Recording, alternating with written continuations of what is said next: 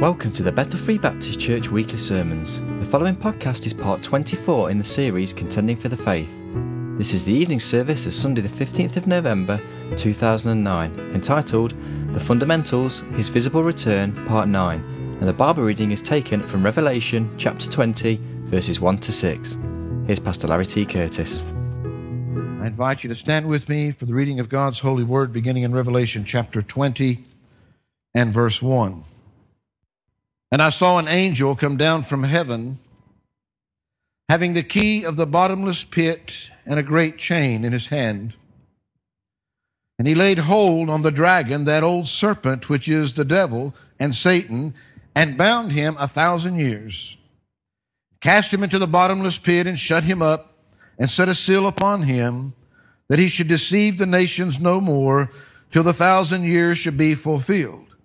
And after that, he must be loosed a little season. And I saw thrones, and they sat upon them, and judgment was given unto them. And I saw the souls of them that were beheaded for the witness of Jesus and for the word of God, and which had not worshipped the beast, neither his image, neither had received his mark upon their foreheads or in their hands, and they lived and reigned with Christ 1,000 years. But the rest of the dead lived not again until the 1,000 years were finished. This is the first resurrection. Blessed and holy is he that hath part in the first resurrection. On such the second death hath no power, but they shall be priests of God and of Christ, and shall reign with him 1,000 years. Our Father and our God, we thank you again, Lord, for our time together this evening. We pray now that you would use this time, that you would anoint, Father, that you would use it to speak to hearts, to give each one something here this evening, Lord.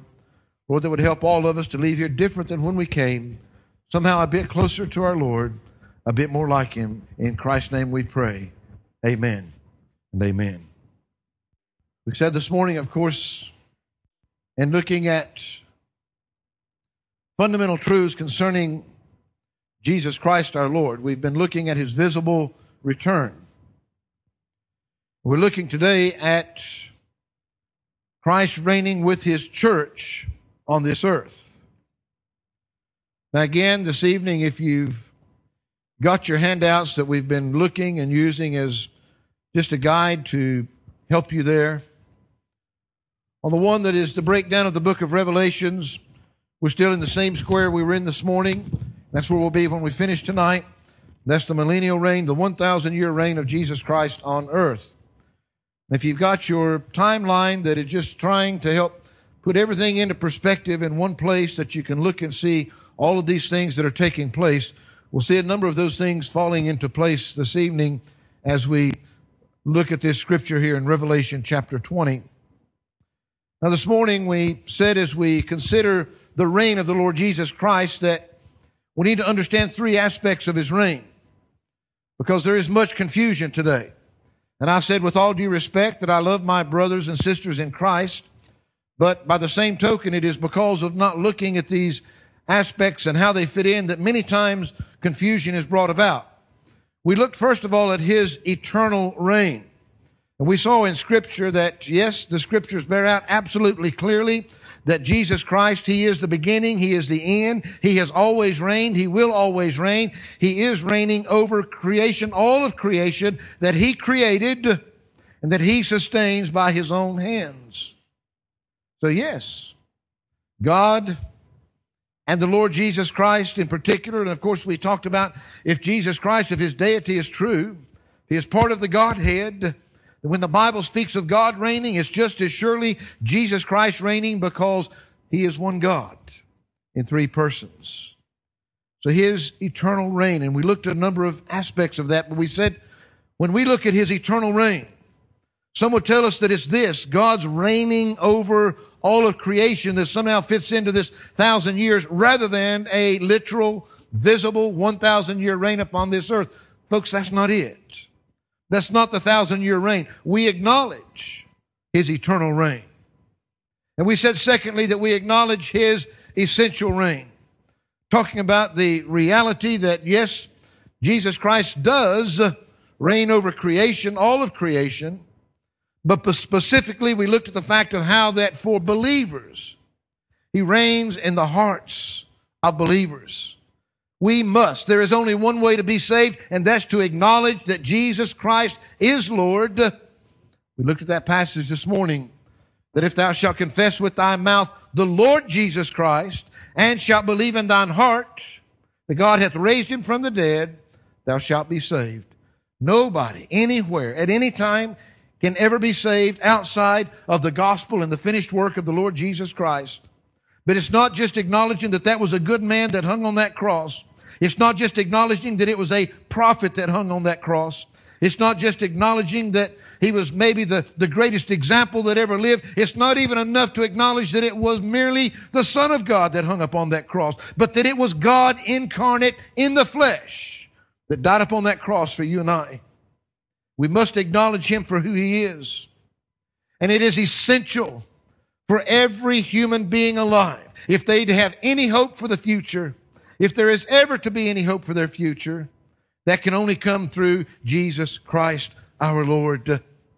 And for each and every Christian, once they have been saved, it is essential that Jesus Christ rule and reign in our lives. We submit ourselves to Him, to His desires, to His commands, to His will. And a Christian will never be happy, and a Christian's lives will never amount to anything as long as we're wrapped up in my wants and my wills and what I do, except what God wants. Be willing to accept what He wants to do with your life.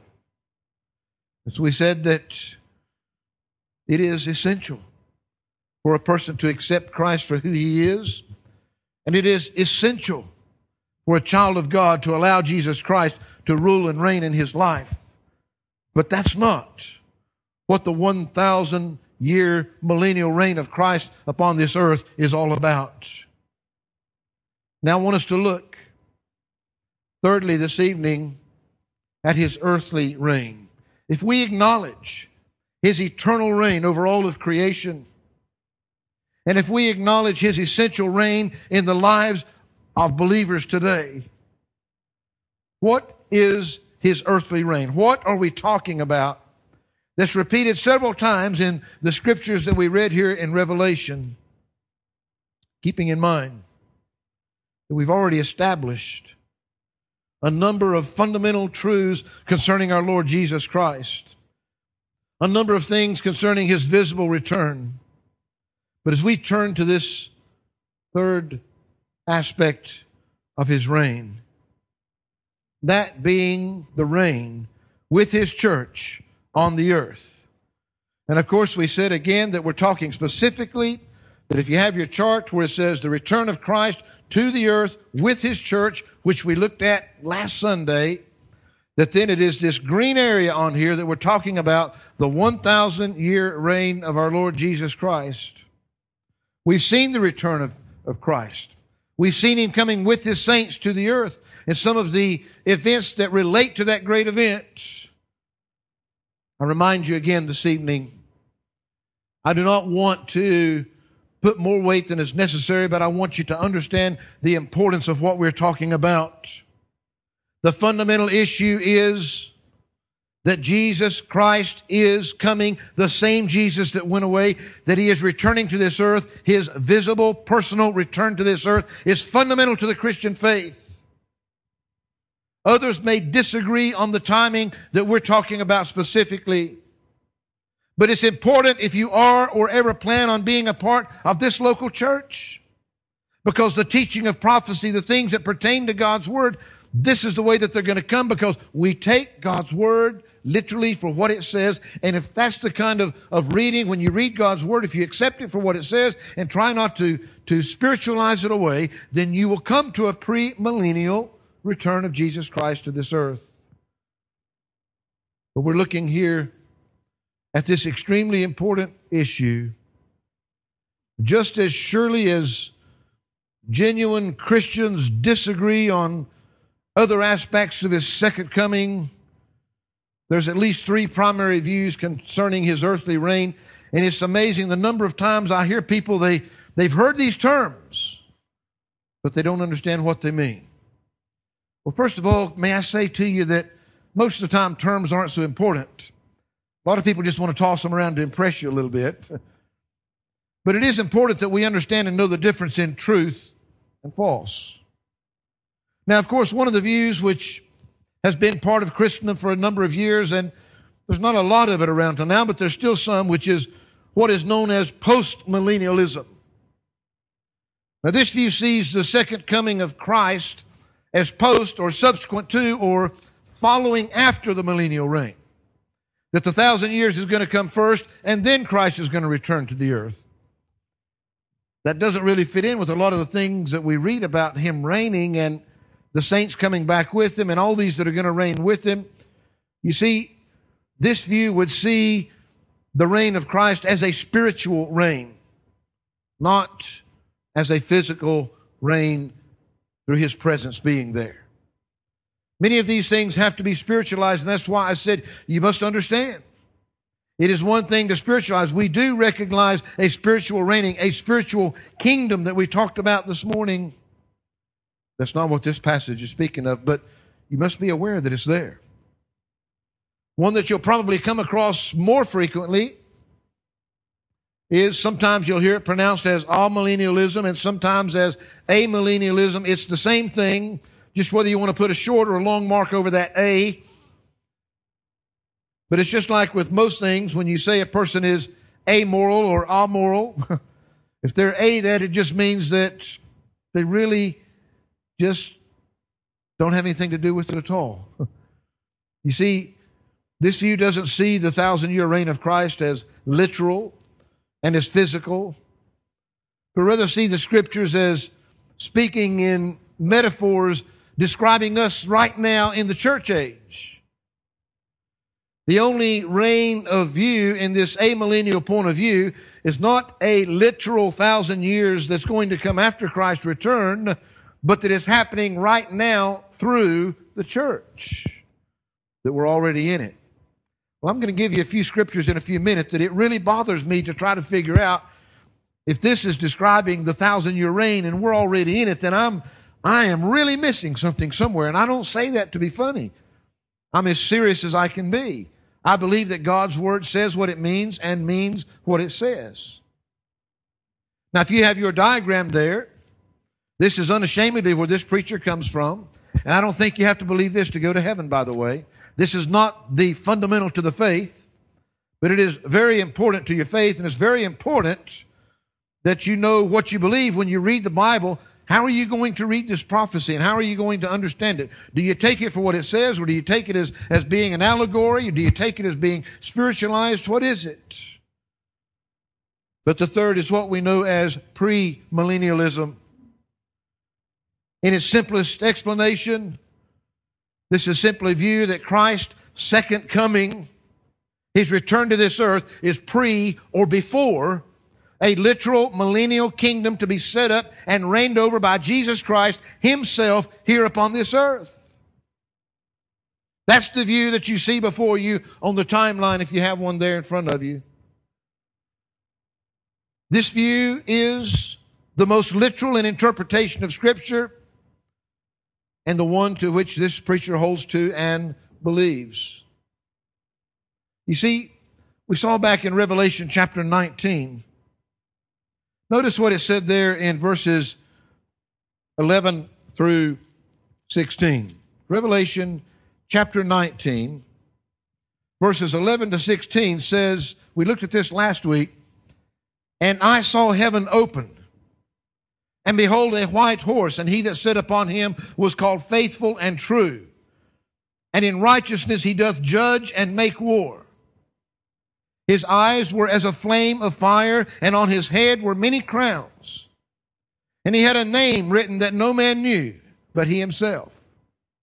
And he was clothed in a vesture dipped in blood, and his name is called the Word of God. And the armies which were in heaven followed him upon white horses, clothed in fine linen, white and clean. And out of his mouth goeth a sharp sword, that with it he should smite the nations. And he shall rule them with a rod of iron. and he treadeth the winepress of the fierceness and wrath of Almighty God. And he hath on his vesture and on his thigh a name written, King of Kings and Lord of Lords. You see, with everything that I can gather, and we looked at that last Sunday, we're not going to go back there. Who are those armies in heaven? We went back and we looked. Those people that are in heaven are those that have already gone up in the rapture, praise God. They've already gone through the judgment seat of Christ. They've already gone through the marriage supper of the Lamb. They've been made ready, never ever to be separated from Jesus Christ again. I said, don't worry. If you're not a good fighter, if you're not really all that keen on getting into a battle, because nowhere does it say you have to fight. It just says you'll be with Him. He'll take care of all the battling. Don't worry. Jesus Christ will do it Himself. He doesn't need our help to win the battle, but we'll be with Him. We believe, if you take a literal interpretation, Jesus Christ is returning with His saints, and we've seen a number of those that is mentioned in the Bible, even in our reading today, that the Bible specifically says will be reigning and ruling with Him. We find that when He comes back, notice what it said in verses 17 to 19. And I saw an angel standing in the sun, and he cried with a loud voice, saying to all the fowls that fly in the midst of heaven, come and gather yourselves together unto the supper of the great God. They may eat the flesh of kings, and the flesh of captains, and the flesh of mighty men, and the flesh of horses, and of them that sit on them, and the flesh of all men, both free and bond, both small and great. And I saw the beast and the kings of the earth, and their armies gathered together to make war against him that sat on the horse, and against his army. You see, we find that Jesus Christ, He is returning. And when He returns, here we have the Antichrist and all of his kings. We talked about the symbolism of all of those horns and everything there as we looked at it. He's got the armies of this world. He's brought them up, and they're going against them. And what does the Lord Jesus Christ do? Well, notice what it says in verse 20. And the beast was taken, and with him the false prophet that wrought miracles before him, which he deceived them that had received the mark of the beast, and them that worshipped his image. These both were cast alive into a lake of fire, burning with brimstone. It's right there. It's on your chart for you to look at. But yes, what am I saying? I'm saying the Word of God says that Christ is returning with His saints. The Word of God says that when He comes, He's going to defeat the Antichrist and the armies of this world at the Battle of Armageddon. He's going to cast the Antichrist and the false prophet into the lake of fire where they are eternally doomed. Notice in verse 21, and the remnant were slain with the sword of him that sat upon the horse, which sword proceeded out of his mouth, and all the fowls were filled with their flesh. The remnant, all those that are left, all those that join force with the Antichrist and the false prophet, they're going to be slain. They're going to be wiped out. Preacher, do you believe that's literal? I do. Absolutely. And I said to you this morning, we saw how that we must realize and understand Satan's kingdom must be put down. It must be destroyed. It must fall. We find that Jesus Christ is returning, but He's not coming as a babe in a manger. He's coming in judgment. He's coming enforced. He will defeat the armies of this world. He'll defeat the Antichrist. He'll defeat the false prophet. And then notice as we looked into our passage where we looked today, notice what he says, and I saw an angel come down from heaven, having the key of the bottomless pit and a great chain in his hand. And he laid hold on the dragon, that old serpent, which is the devil and Satan, and bound him 1,000 years, and cast him into the bottomless pit, and shut him up, and set a seal upon him, that he should deceive the nations no more, till the 1,000 years should be fulfilled. And after that, he must be loosed a little season. See, Satan himself is being bound. Again, those scriptures are right there on your timeline for you. He is literally being bound, put into the bottomless pit, and sealed up, the Bible says, specifically for 1,000 years. Now again, people want to spiritualize that. They want to make, all kinds of different things, but I'm just saying there is absolutely no reason to think that God meant anything than what He said to us. Yes, He preaches in parables sometimes. Yes, He uses allegories and things to teach us. But there is absolutely nothing to lead us to believe that God is making up some kind of story here. We find that the Scripture is telling us precisely what's going to happen at the second coming of the Lord Jesus Christ. Satan will be bound for 1,000 years. Why? Because during this 1,000-year millennial reign of Christ, there will be no Satan's influence on this earth. He won't be there. He's going to be in that bottomless pit. Notice also what else is happening. That's found there in verse 4.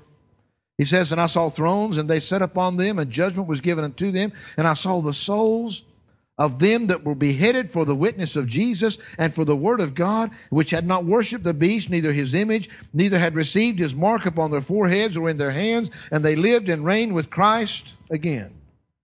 How long? 1,000 years. We find that when we were going through on your Book of Revelation study charts, we went through the seals and the trumpets, and we went through all those vials that were opened, and we looked at the horrible things that will be taking place upon this earth. We talked about very vividly about the fact those that somehow think, well, just in case, if suddenly these Christians happen to be right, suddenly that trumpet sounds and they all disappear. Well, I'm going to know it's true then, and then I'll sort something out about it. Not according to the Word of God. If you rejected it when you heard it, the Bible says you'll be blinded, that you're going to believe a lie, and that you'll be damned. The simple truth is, there will be people saved during the 7 years of tribulation. But folks, I don't say this haughtily. I would love to be wrong. But if I'm reading the Scriptures as they seem to be speaking very clearly to me, for those that have rejected it already, there will be no chance for them during that 7 years of tribulation. We find here's man's final seal at the end of that 7 years of tribulation. Now, the Antichrist is being put down at Christ's return. The false prophet has been put down. Satan himself has been bound for 1,000 years. But for all those that we talked about, those Christians, for anybody to profess Christ during that 7 years of tribulation, not to receive the mark of the beast, it will cost them their lives.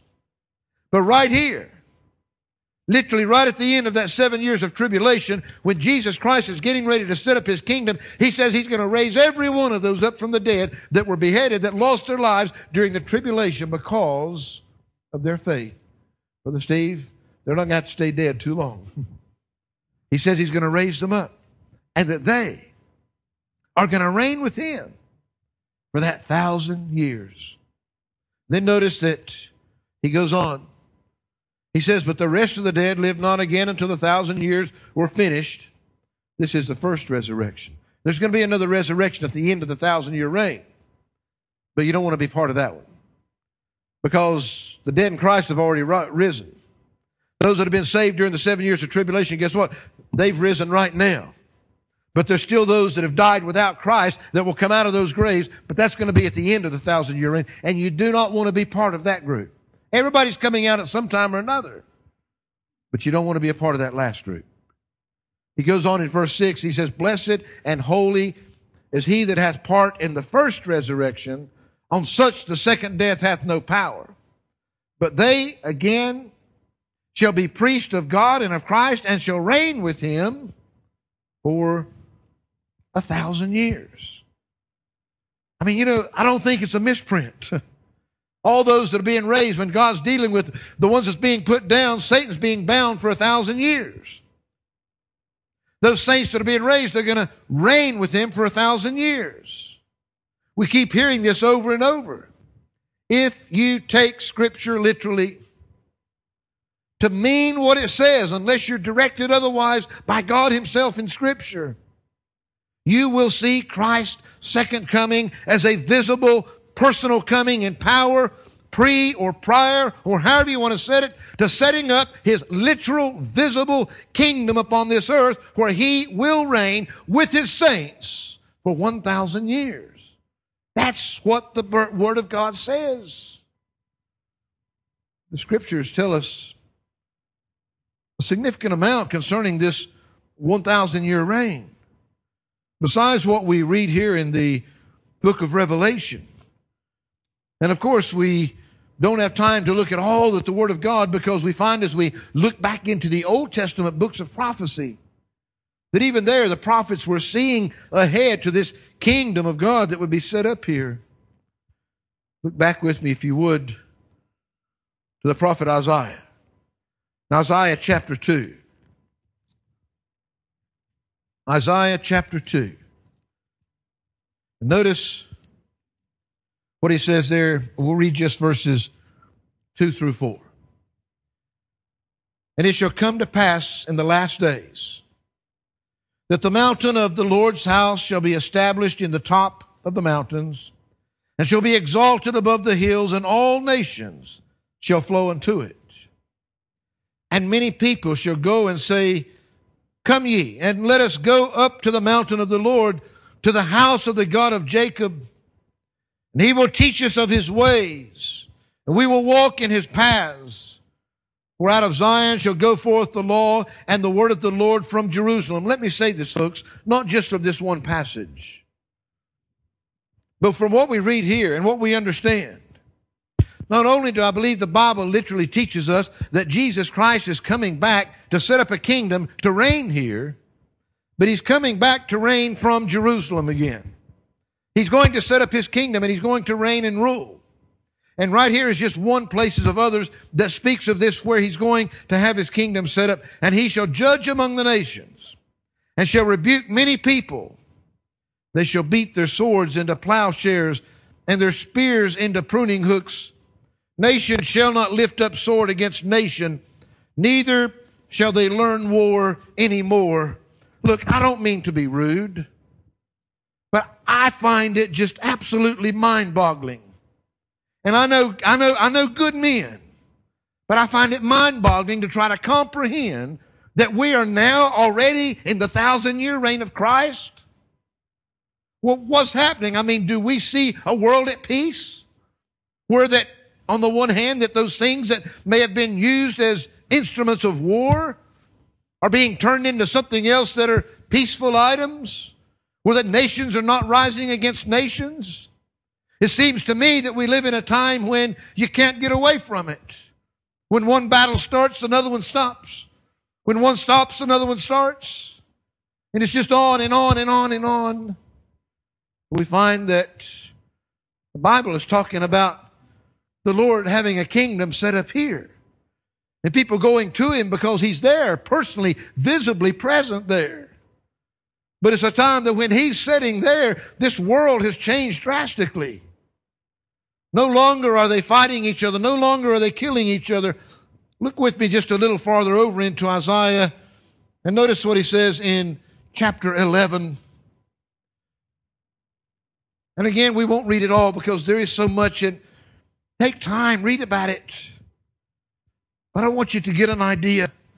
I want you to understand why that, we've said from the beginning, it doesn't do you any good to just know these Bible theological terms. Yeah, I'm a premillennialist, or yeah, I'm an amillennialist, or whatever. Why are you that? What do you believe, and why do you believe it? We've got God's Word.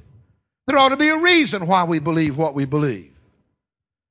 We find that in our day, not many, or I should say, too many Christians cannot give an apology for what they believe. Apologetics have gone out the window. They know this because they've heard it here or they've heard it there. Somebody else comes along and tells them something else, and suddenly their mind is changed. What we know,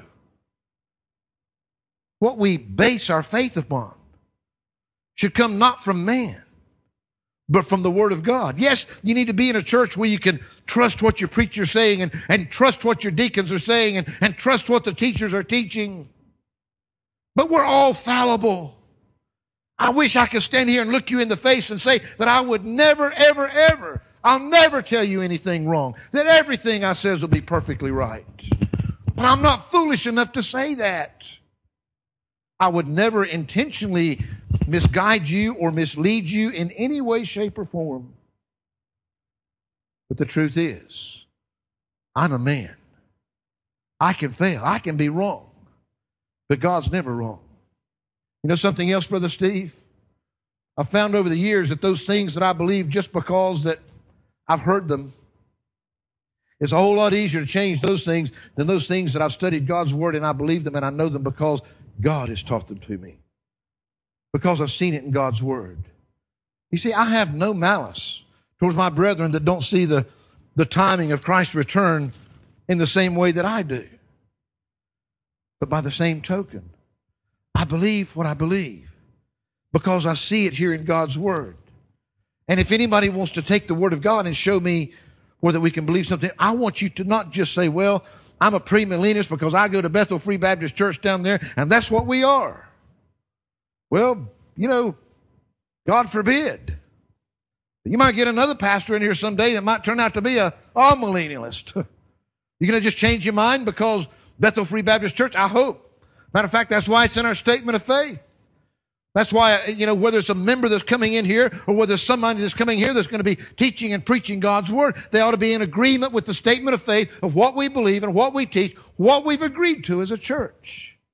And every one of you that are members, that's what you looked at that statement of faith to see what this church believes before you became a member. We're not out here just trying to run up numbers for the sake of running numbers. We want Christ to build His church here. And we want a church that's built solid on God's Word. We're not saying that we've got all the answers and everybody else is wrong, but we're supposed to be a body that's in unity with one another. That doesn't mean that we're even going to see eye to eye on every little issue. That's why we're going through this series for 20-some sermons now, and I don't know how many more to go, is that we're supposed to be contending for the faith that was once for all delivered to the saints. Well, what are we contending for? What are we fighting for? What do we believe, and why do we believe it? Is it based upon what God has shown us? You see, as we look here into Isaiah chapter 11, what verses did I say? Verses 1 through 9 I said I was going to read. And there shall come forth a rod out of the stem of Jesse, and a branch shall grow out of his roots. And the Spirit of the Lord shall rest upon him, the Spirit of wisdom and understanding, the Spirit of counsel and might, the Spirit of knowledge and of the fear of the Lord. And shall make him of quick understanding in the fear of the Lord. He shall not judge after the sight of his eyes, neither reprove after the hearing of his ears. But with righteousness shall he judge the poor, and reprove the equity for the meek of the earth. He shall smite the earth with the rod of his mouth, and with the breath of his lips shall he slay the wicked. Righteousness shall be the girdle of his loins, and faithfulness the girdle of his reins. Listen, the wolf also shall dwell with the lamb, and the leopard shall lie down with the kid, and the calf and the young lion and the fatling together, and a little child shall lead them. Now, when was the last time that you saw a wolf and a lamb playing together? Just enjoying each other's company. When was the last time that you saw these animals that would normally be enemies, that would normally be ravaging each other, playing together, enjoying life together? When was the last time you let your child go out and play with the lions and the leopards? This is what it's supposed to be like. When this branch that should grow up out of his roots, the Lord Jesus Christ is talking about here in his kingdom, that's what the earth is going to be like. You see, suddenly, keep in mind, if you look at all that we've looked at through this book of Revelations right here, at this point, going into the millennial reign, there are no sinners left. Satan's kingdom has been put down, and everybody that was a part of it has been put down. They'll be raised up again at the end to face Jesus Christ. But going into this 1,000-year reign, there's no sinners on the earth. There's no Satan on the earth. And the one that's sitting upon the throne, that's ruling and reigning over it all from Jerusalem, is Jesus Christ himself. The cow and the bear shall feed. Their young ones shall lie down together, and the lion shall eat straw like the ox. And the sucking child shall play in the hole of the asp. Sent your child out to play with the snakes lately? And the weaned child shall put his hand in the cockatrice den. They shall not hurt nor destroy in all my holy mountain, for the earth shall be full of the knowledge of the Lord as the waters cover the sea. You see, folks, and again, I don't say it with any bitterness. I'm saying that because maybe, just in my understanding, Brother Steve, if I don't take the Word of God literally, if I don't believe that Jesus Christ is literally, visibly coming back personally to set up, to reign, and to rule, then what do? Tear these pages out of my Bible? Does none of it mean anything? Is it all just allegory that's somehow putting pictures of things in the church? Well, how do we go there? He's given us absolutely no reason whatsoever to take it any other way than what He's told us. Yes, I literally believe that that's the way it was in the Garden of Eden, Brother Paul. I believe that once again, when Jesus Christ sets up His kingdom here upon this earth, I believe that's the way it's going to be again, Brother Steve. All these animals and humans, all at peace in the kingdom of the Lord Jesus Christ. See, when we talk about being premillennialists, we need to know what we're saying. It's not necessary for you to be a premillennialist to go to heaven.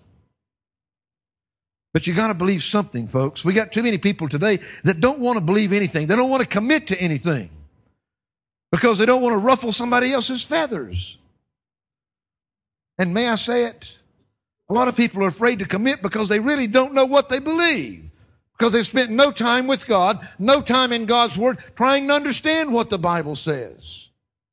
We say this is the Word of God. We say this is what we're basing our eternity upon. And yet how many times does it just lay on the shelf collecting dust? How much time do we spend in it? How much time do we spend trying to understand what God has given us that will affect every area of our lives?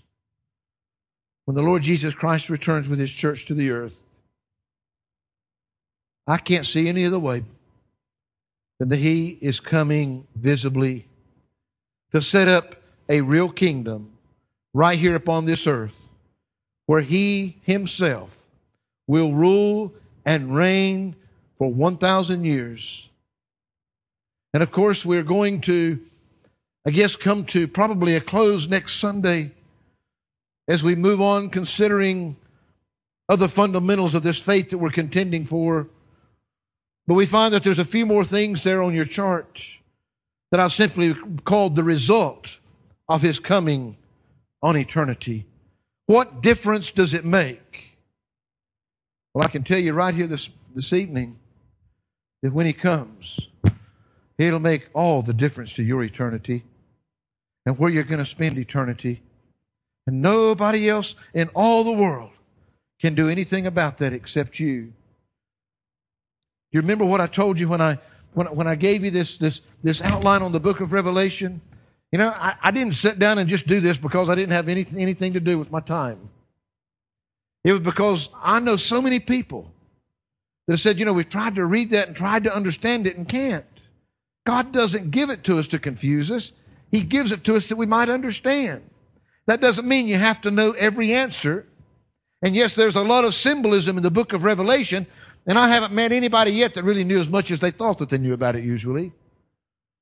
And too many times we're so busy trying to figure out the things that if God had thought it was so important, He would have told you so. Take it for what God's given you. Take it for the purpose that it's there for. Read it, understand it, apply it to your life. That's just to give you a simple illustrative way of looking and saying, God is a God of order, isn't He? He does things in a certain order. And He doesn't give us the Word of God to confuse us, but that we might understand. I know you wouldn't know it by looking at me, but I'm not as young as I used to be. I had somebody, I know what it was. The kids had pulled out an old VCR. You know it's old because you haven't used VCRs for quite a few years now. They pulled out an old video to play in the VCR of back some of our kids when they were really small. And in one of those, suddenly, I think it was when Amber was a baby and Dad comes walking around the corner with Amber and you had to take a second look. That didn't look like the same guy, His hair is a totally different color for some reason. But I'm not as young as I one time was. And it's amazing. I sit down sometimes and I've never really tried to sit down and figure it out, but if you figure how many sermons that I've preached in this church alone over the last 20 years, and you figure the average of how many sermons it is a week, there's an awful lot of sermons there. It's an awful lot of time in God's Word preparing those sermons. But you know what? It's never run dry. What amazes me is after all these years, for a not-so-young guy that's had to prepare thousands upon thousands of sermons from that book, Brother Steve, there's always something fresh. There's always something more. There's always something there to build our faith. I've never, ever, ever been afraid to send anybody to the Word of God, afraid that it might destroy their faith because it confused them. You can't find out more about God and your faith becomes smaller. The more you find out about Him, the more you understand what He's given us, the greater your faith will be, the stronger that you'll be as a Christian. Listen, don't become overcritical. We know there are brothers and sisters out there that are going to have a post-millennial view and an all-millennial view, and that's okay. That's all right. If it's some of your family, don't get in a fight over them because they're not a premillennialist. But you need to know what you believe. You need to know what this church is teaching. And I said in the very beginning on a lot of these things, to each their own. Many churches no longer will even place in their statement of faith what kind of a view of eschatology they have. They just believe that Jesus is coming back because they don't want to be offensive. That's fine. But how are you going to teach and preach God's Word if you don't take a stand somewhere? How are you going to teach all these books of prophecy? How can you teach any of it if you don't either take it literally or take it spiritually? You got to take it some way. You got to teach it some way. We're supposed to have the whole counsel of God. So it is important. And so for us as a local church, it's important. You need to understand why this church puts that in their statement of faith, why they believe, why they stand with it. Not because that we think that we're better than everybody else out there. Not because they're all going to hell because they believe different from us. Because as a unified body, we've got to be committed around a unified doctrine. The truth is, it's pretty important. It affects an awful lot of God's Word. But for you this evening, the most important issue at all is not to get sidetracked on the timing of the Lord Jesus Christ's return, but to understand with absolute certainty He is coming. And we've already seen in our study of this why that we say that return is imminent. Why that it can happen right now. That there is absolutely nothing in the Bible to hinder it happening now. You need to understand, once He returns, it's going to be too late. There will be absolutely, positively nothing you can do about it. The Bible says now is the accepted time. Today is the day of salvation. And it is for you this evening. Father, We thank you for our time together this evening. And Lord, we realize that in considering such a big issue as the millennial reign of Jesus Christ upon this earth, Lord, that we could spend weeks and months on this subject. But the truth is, we've tried to just grasp enough today, this morning and this evening, to be able to look and realize why that, Lord, that we believe with all of our hearts that Jesus Christ is returning, that He is coming to set up His kingdom to rule and reign upon this earth. And Lord, we'll look at the results of that to follow, God willing, next week. But Father, we pray that you would take and use these things to encourage and to help us to understand your word, understand what lies ahead. Lord, it should challenge us to, first of all, in our own lives, to be sure that everything is there as it ought to be. It should challenge us and encourage us to be greater witnesses, to reach people while we can, because tomorrow very well could be too late. And we ask your blessing upon each one here this evening. In Christ's name we pray. Amen.